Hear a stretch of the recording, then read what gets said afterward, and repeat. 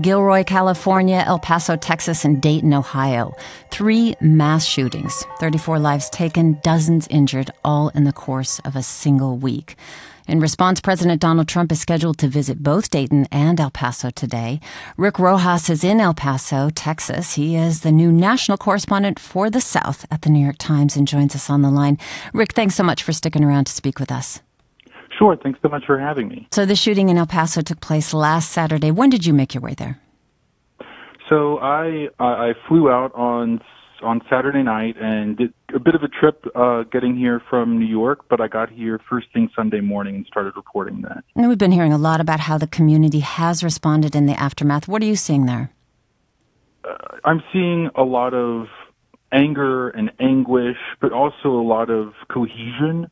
You know, El Paso takes a lot of pride in itself, in its community, and in its binational culture.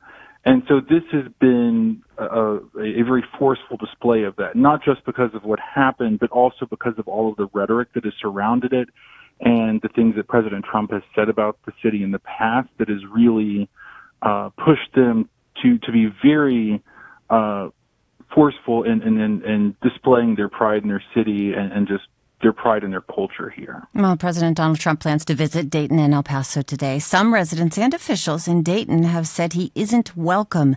Similar responses in El Paso? Oh, certainly, yes. Because there is friction here that goes back months. You know, the president referred to El Paso as one of the most dangerous cities in the nation during his State of the Union address. And then he came here for a rally, a political rally, and a lot of people think that he would use their city as a political prop. And and they really have taken issue with his description of the city as a dangerous place. And so they think that it kind of adds insult to injury for him to come here now that they're grieving, and they've asked, and this is mostly a lot of regular people, they've asked him to stop. Whereas the mayor here has taken a very kind of tepid approach where saying essentially, well, he's the president, he can come, I will greet him as the president, but I didn't invite him here. That's El Paso Mayor DeMarco, who is a Republican, by the way. So yes. He will be there as consoler-in-chief, which is increasingly becoming part of the presidential job. Will he likely take questions from the press while he's there? I don't know. If so, it'll likely be from the usual White House correspondents who cover him, and not. I don't know whether local reporters will be involved in that. Well, he has made statements addressing a variety of things in response to the shootings: white supremacy, mental illness, video games, internet bigotry. His early tweet calling for background checks was not mentioned again when he spoke about this officially yesterday from the White House.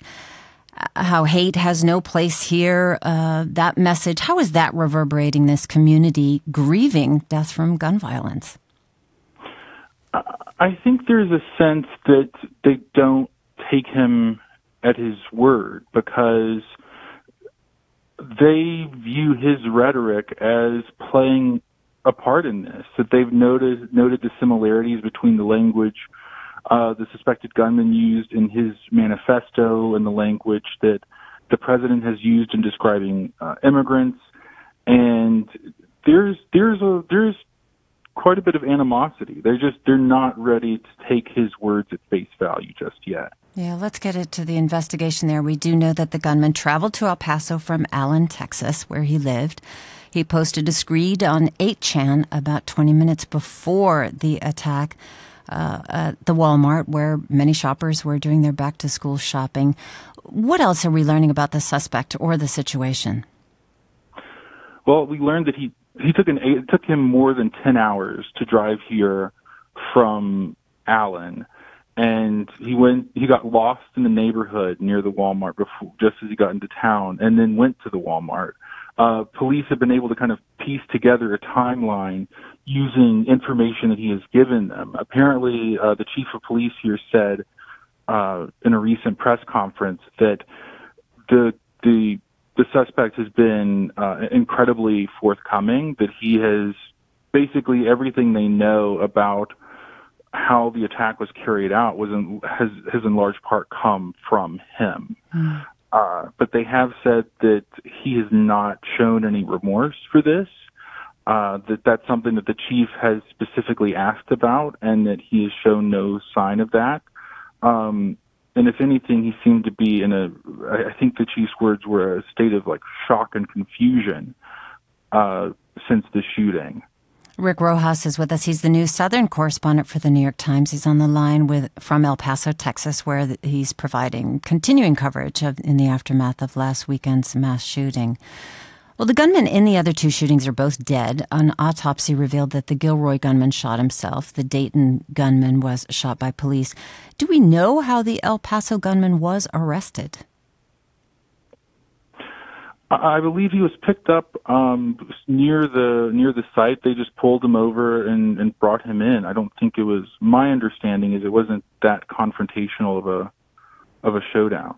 Well, we're looking at, these shootings throughout this last week, and of course, further back than that. But there's things that distinguish this. The Gilroy Garlic Festival shooting is being investigated as an act of domestic terrorism. U.S. Attorney John Bash said that they will pursue a criminal civil rights hate crime and domestic terrorism investigation in the El Paso case. Now, we should note that there is no domestic terrorism charge in the federal code currently. So what is the difference in these cases that make domestic terrorism apply? I think it was because of the motivation for the attack. There was a very clear, if you read this manifesto, there was a clear rationale for why the perpetrator acted the way that he did, and it was done. It was done as an act of to go after a specific group of people. He targeted in this attack. Now, not all of the victims were Mexican or Mexican Americans, but in large part they were, and it's because the police said that he methodically searched them out in the store to shoot them, and so I think that sort of bias involved in the crime sort of adds another layer to it that the authorities say makes it domestic terrorism. In Dayton, Ohio, Governor Mike DeWine proposed adopting a version of the red flag law, allowing authorities to take firearms from a person deemed by a court to be dangerous, and for more background checks as well. Any proposed legislation being discussed there in Texas so far? I mean, nothing in any sort of concrete way. I think that the governor and other top state officials are supposed to meet with lawmakers from El Paso today, and I imagine that'll certainly be something on the table that they'll be bringing up. But there has been nothing that's really emerged in the same type of way that has happened in Ohio. So, Rick, you've covered disasters and mass shootings before for the LA Times. You've been with the New York Times since 2014, but you just recently became the national correspondent for the South. What is it like going through your head with this? This is one of your first assignments in your new role.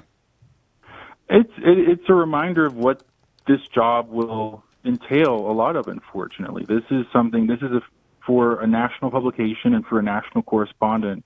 Covering stories like these are a fact of life in a way, and it's learning how to cover tragedies like this in a way where you don't let it affect you too personally, but you also don't become jaded and you don't lose that sense of humanity to really understand the gravity of what happened. And so in that way, it's been instructive.